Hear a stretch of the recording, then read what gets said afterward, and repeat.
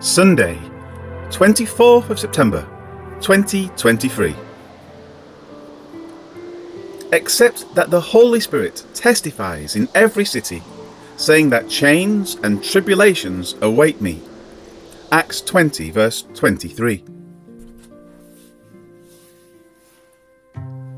Paul just noted that he did not know what would happen to him in Jerusalem, but he was going there bound in the Spirit. Now he continues that thought, saying, except that the Holy Spirit testifies. The same verb, diamarturomai, translated as testifying, in verse 20-21, is used again here. It signifies fully testifying. The prefix dia gives a sense of through, thus it is thoroughly testifying. Paul was bound in his spirit, determined that he was to go to Jerusalem, and yet in this state of personal conviction, he also knew that the Holy Spirit was giving him advance notice of what lay ahead. And more, it wasn't just an inkling that rushed upon him for a moment, rather the Spirit had testified to him in every city. With each stop he made, he could feel the presence of the Spirit. But more, he could sense what the Spirit was conveying to him. That is then noted in the rest of the words of this verse, saying that chains and tribulations await me. These words refer to the limited portion of what lay ahead that Paul was made aware of. However, this doesn't mean that it was directly from the Spirit to him. Rather, it could be just like the meeting with Agabus. People were selected to progressively reveal to Paul what would happen. Or it could be that because of the persecution he had faced, in each and every city he had been to during his ministry, he could expect that in Jerusalem it would be even greater. Everywhere he had gone, the Jews had hounded him. They pursued him relentlessly with each step and attempted to refute him each time he opened his mouth. Jerusalem was the hub of Jewish life.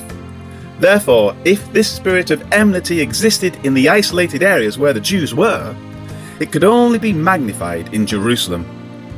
Paul, being indwelt with the Holy Spirit, could readily discern this.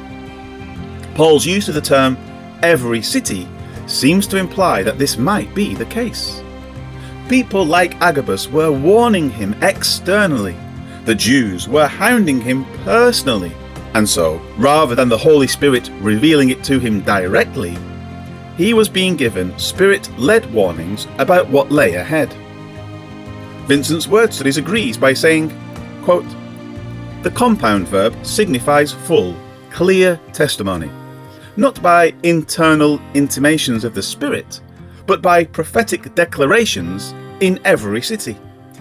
It is for this reason, and despite what he knows, that he was bound in his spirit. He felt compelled to press on, and yet he perceived in his spiritual self what his physical self would soon endure in every city. End quote.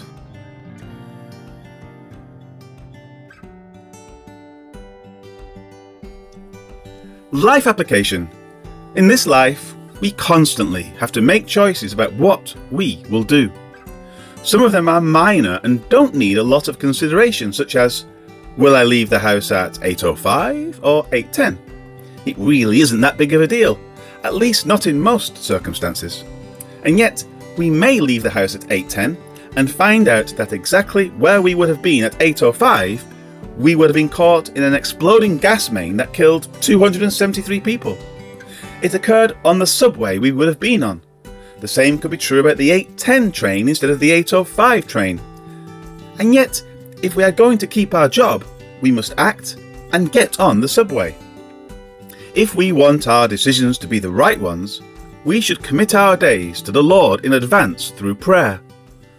Lord, lead my steps according to your wisdom.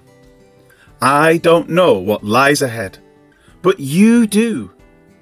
Help me to make each decision accordingly. In this, we have entrusted our time and circumstances to His capable hands. Whether disaster or a humdrum ride to work awaits, we will know that we have at least committed ourselves to His guiding hand. If this is true with the little things we do, how much more the larger decisions that will not only affect us, but many others in their lives as well. Paul understood this. Think of the impact he has had, not only on the elders of Ephesus, as they met together in Miletus, but 2,000 years of people whose lives have been affected by what he experienced. We cannot know the extent of the impact of our life beyond ourselves, so commit your days to the Lord and his guiding hand.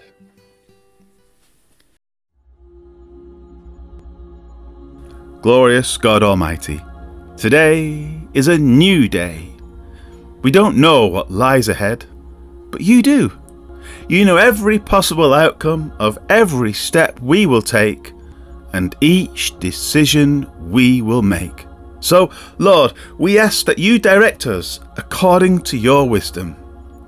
Point our feet so that they will bring about the greatest outcome for your glory. May our days be filled with you through delight or disaster. Yes, Lord, direct us for a greater purpose. Amen. I know only that in every city the Holy Spirit tells me that troubles and even jail wait for me. Acts 20, verse 23. Acts 20, verse 32. Yeah, lovely.